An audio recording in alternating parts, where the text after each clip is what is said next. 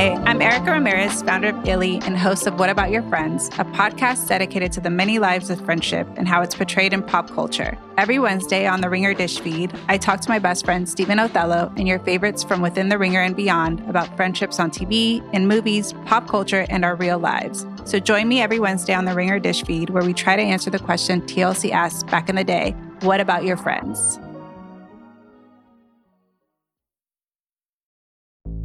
There's no better feeling than a personal win, and the State Farm Personal Price Plan can help you do just that.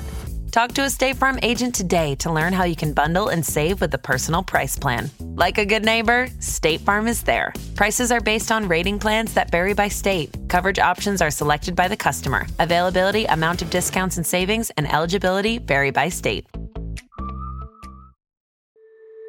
With Capella University's FlexPath format, you can set your own deadlines, learn at your pace, and access most coursework from anywhere at any time. Imagine your future differently at capella.edu.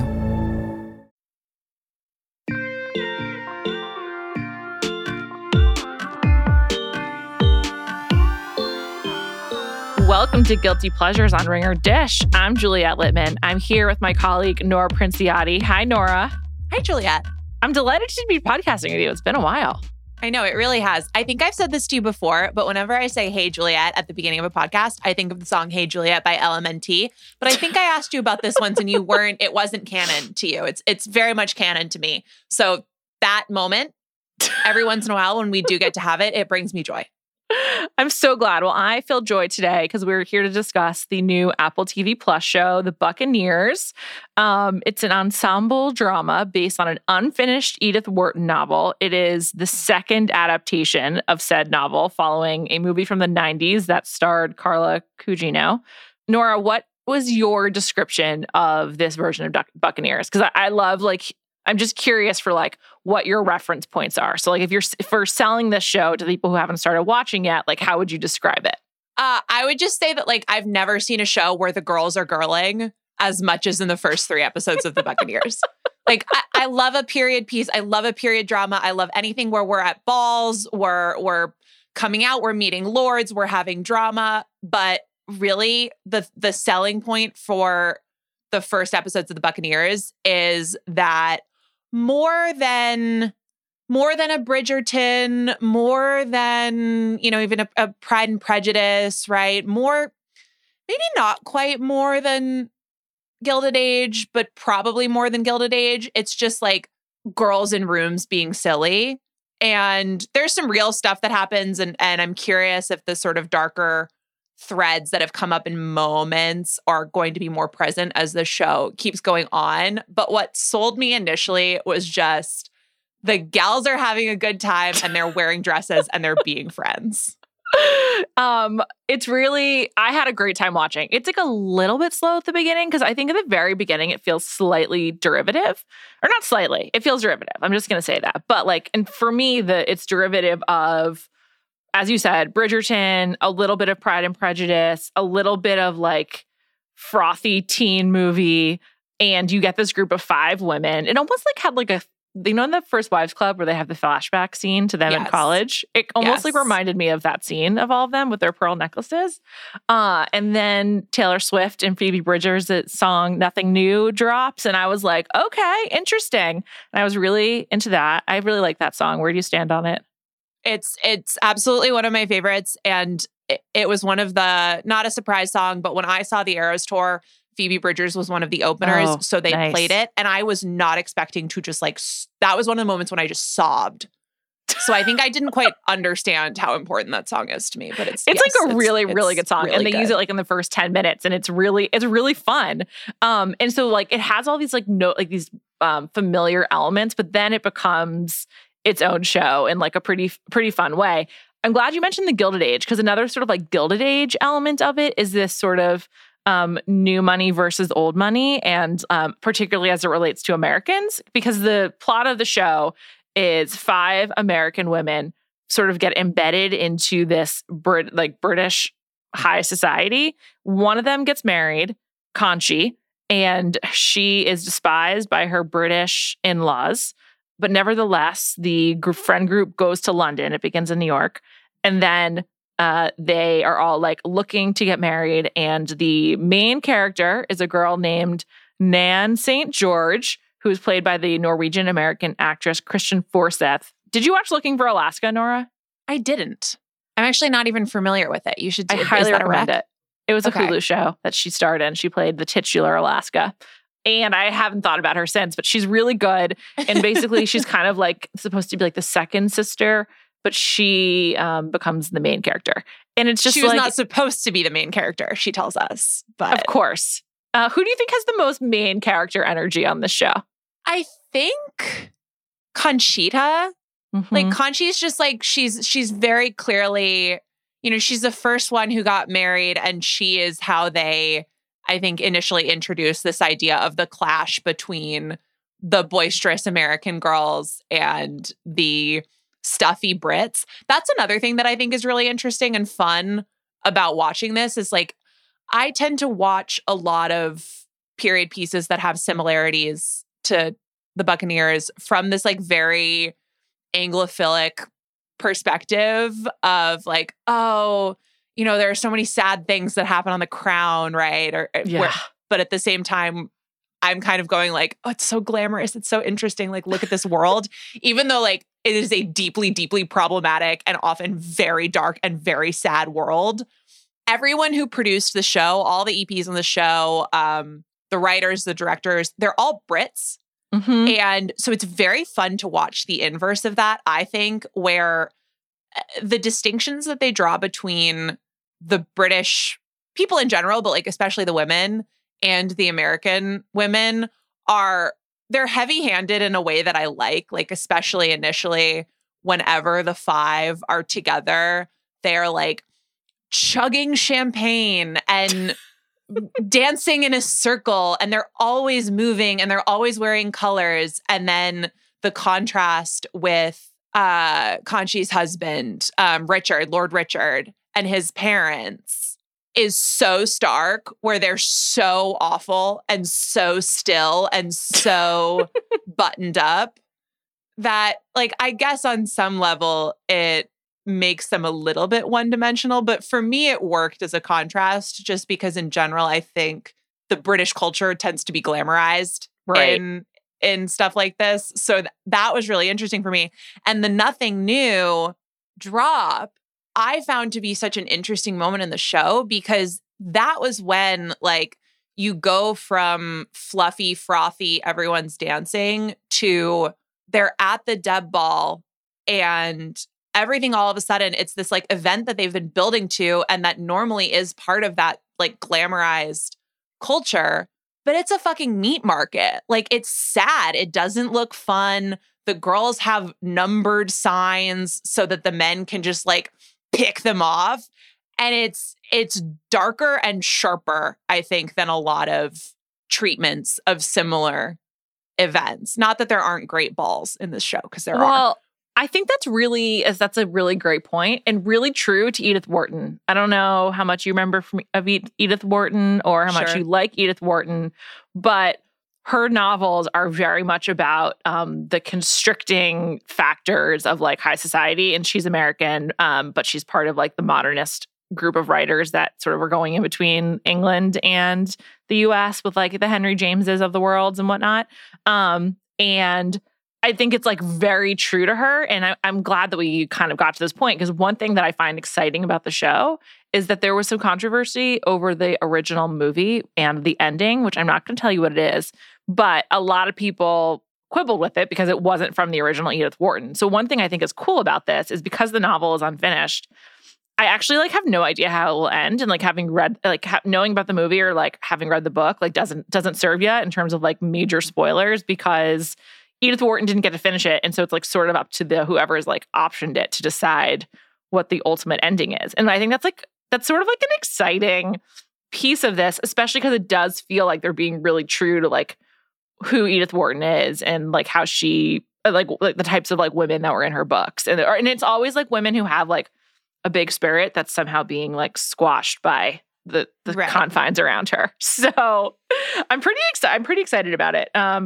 I also like really I think that's like a great point about the sort of the glamorizing of the Americans, because they do have like this fieriness to them. And the thing that was like the weirdest for me about the show, like I would say the world building was a little bit less like artful than like Bridgerton and the first like 10 minutes, in that I was kind of confused. I was like, is this like a Sofia Coppola take on Marie Antoinette? Like what's going on here? And I think it's because there is like this really big difference between the Americans and the Brits in a way that like we Americans maybe aren't prepared for. And so that's why I like thought of like the marketing campaign for Kirsten Dunst as Marie Antoinette way back when. Well, it's not a subtle show I think more for better than for worse, but it goes both ways, right? Like we are jumping large periods of time. We are not really concerned about anachronism. We are doing things that occasionally veer into caricature, like Richard's mom. And I think ultimately that elevates it and it makes it fun and just like pushes extremes in a way. And I'm hoping and I'm encouraged that at least based on the first drop, the show seems smart enough to pull that off. But it does occasionally cut both ways, right? When it's just like, okay, all right, that's first of all, what? Like, where are we? It's been weeks, months, okay, but I'm just going to go with it. Yeah, I feel the same way. I'm happy to go with it, which I feel like is the motto of this nascent podcast, Guilty Pleasures. Happy to go with it. Going with it and happy to do so. I want to talk about some of the guys and some of the men on this show.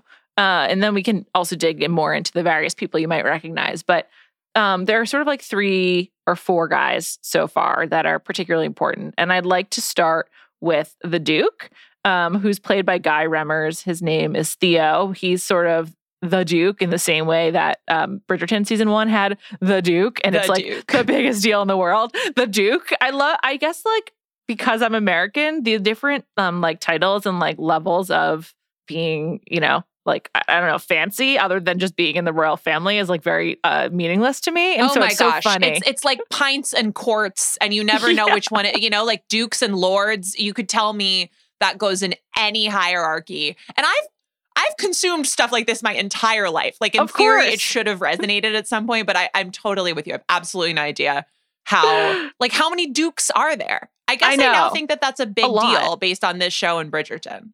Right.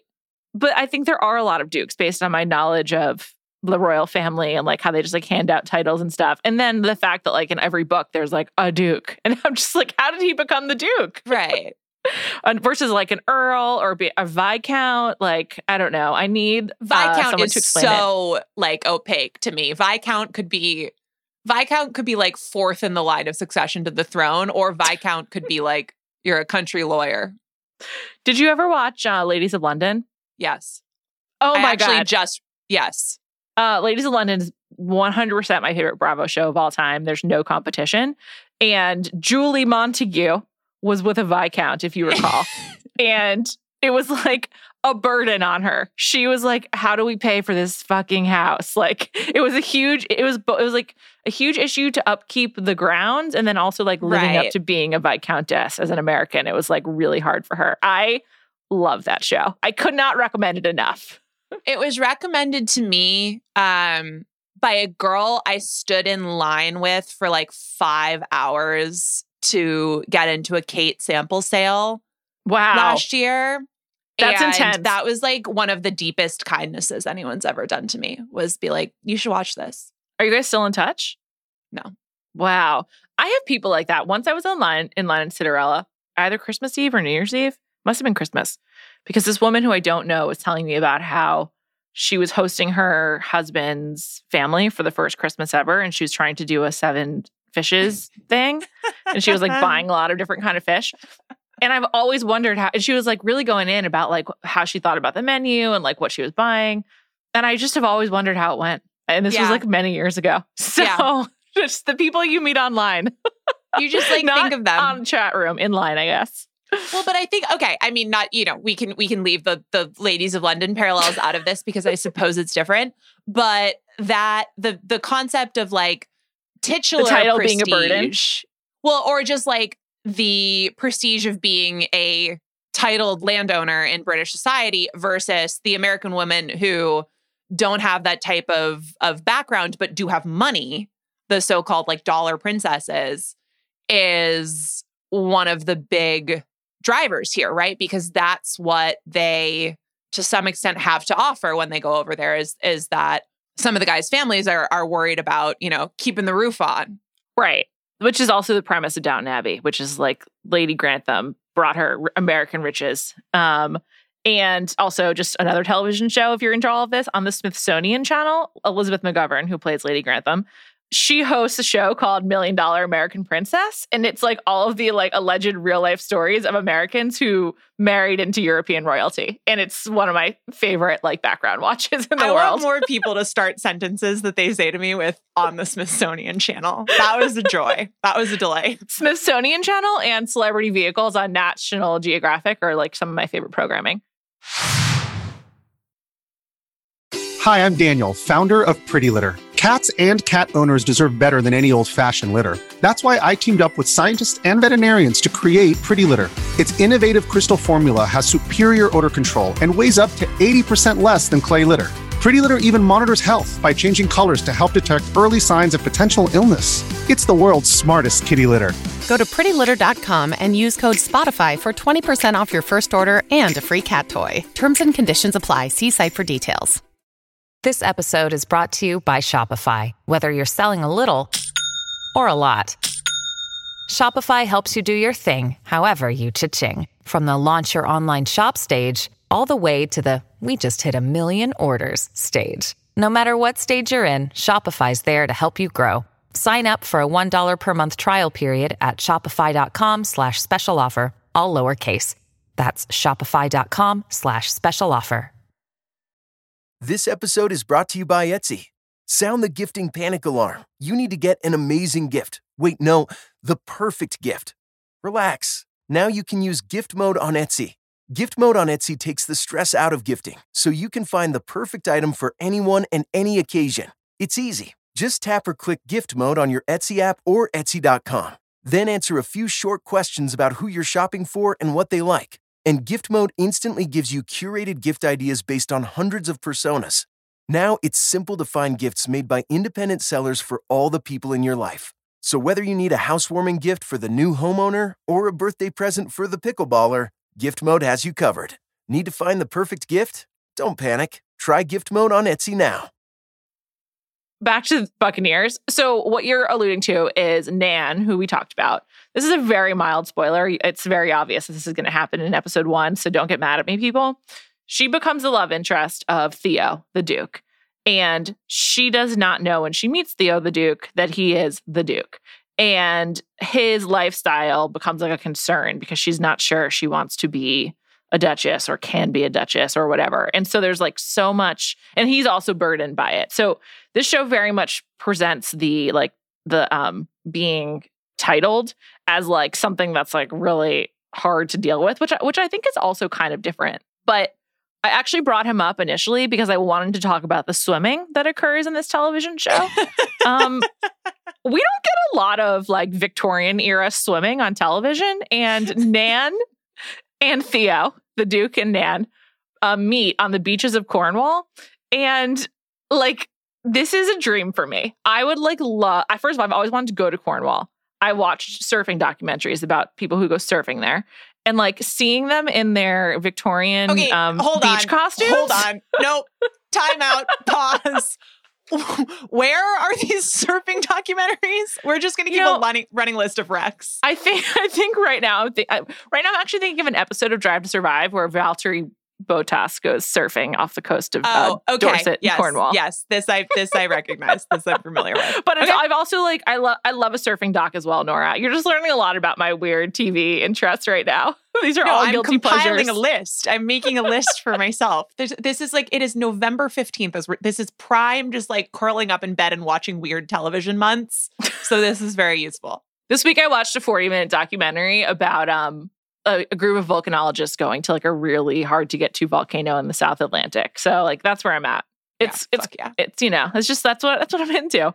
Anyway, I loved the swimming, the Victorian swimming. When's the last time you saw people in swimming costumes in the fucking 1880s? It's been a minute. I too enjoy it.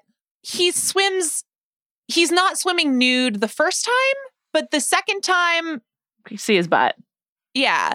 I think, if I recall correctly. Yeah.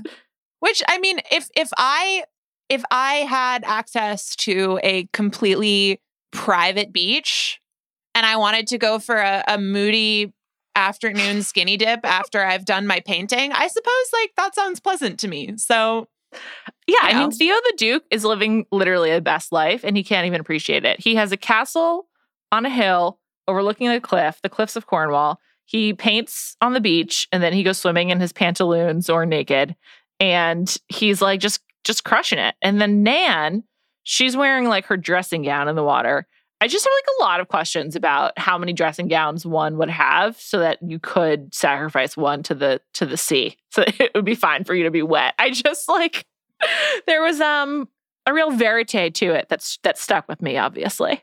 Yeah, absolutely. Although I think clothes were made out of more real materials. They're probably less apt to get ruined by salt water.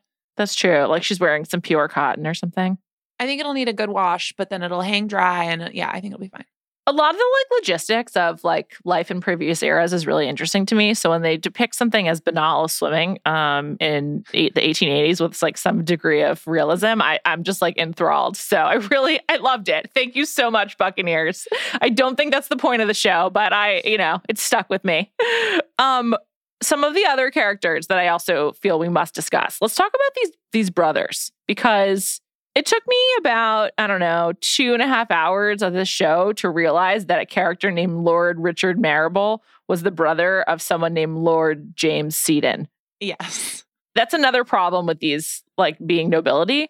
The naming convention's very confusing. Yeah, you can name them anything. Did you know they were brothers, like, at the beginning? I did know they were brothers. I didn't know either of their names.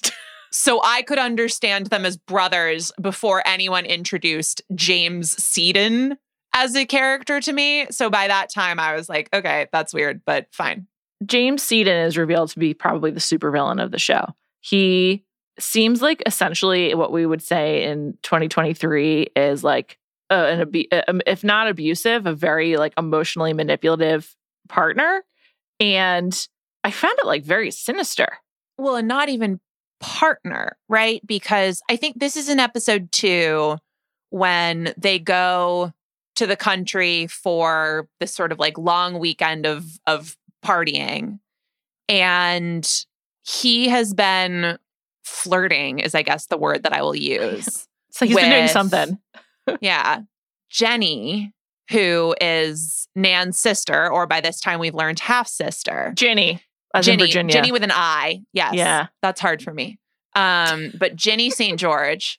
And she is the most interested in, at least as far as we know, in getting married off to a member of the nobility. She's the most down for embracing this life. Nan seems like she's the least. Ginny is the contrast to that.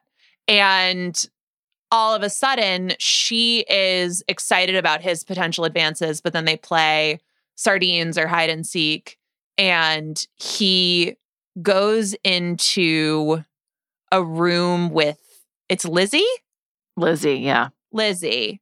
And I don't know if I want to spoil, I don't know if we want to spoil this because this is one of the biggest sort of. Well, I think we can just say it takes a really dark turn, and it's not like, I don't think a trigger warning is necessary. It's not as that dark, but it's uncomfortable. He's really like a very mean person at best. Well, and it's not, and part of what's, of course, this would be really, really sinister either way, but they're not, it happens during a first advance. So there's something where, I mean, he doesn't even know her. He just gets presented as this guy who like gets off on humiliating women.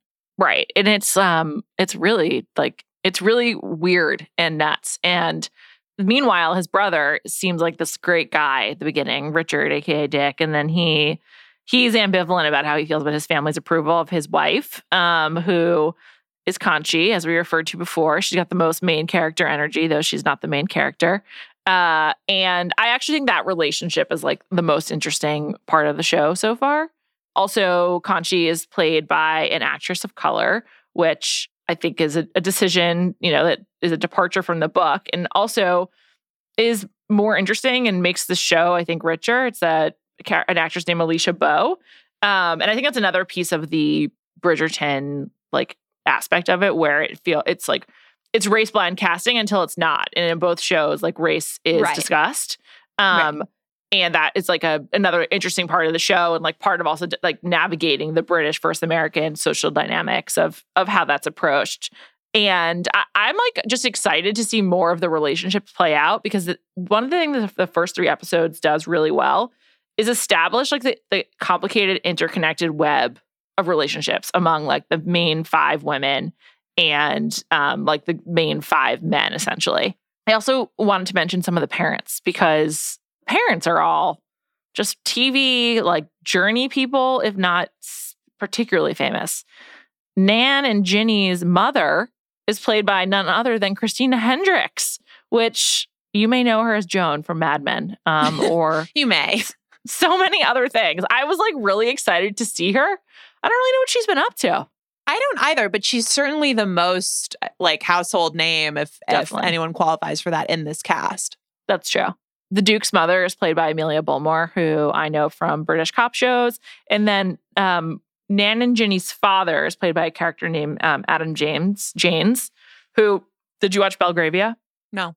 Belgravia was sort of like a in between Downton Abbey and The Gilded Age, a Julian Fellows jam, very early COVID that I watched, and he was in that. He plays like a villain in like so much British stuff. Like he's like all over the TV. If you are obsessed with British television, as I am, or if you're British. So I was excited to see him.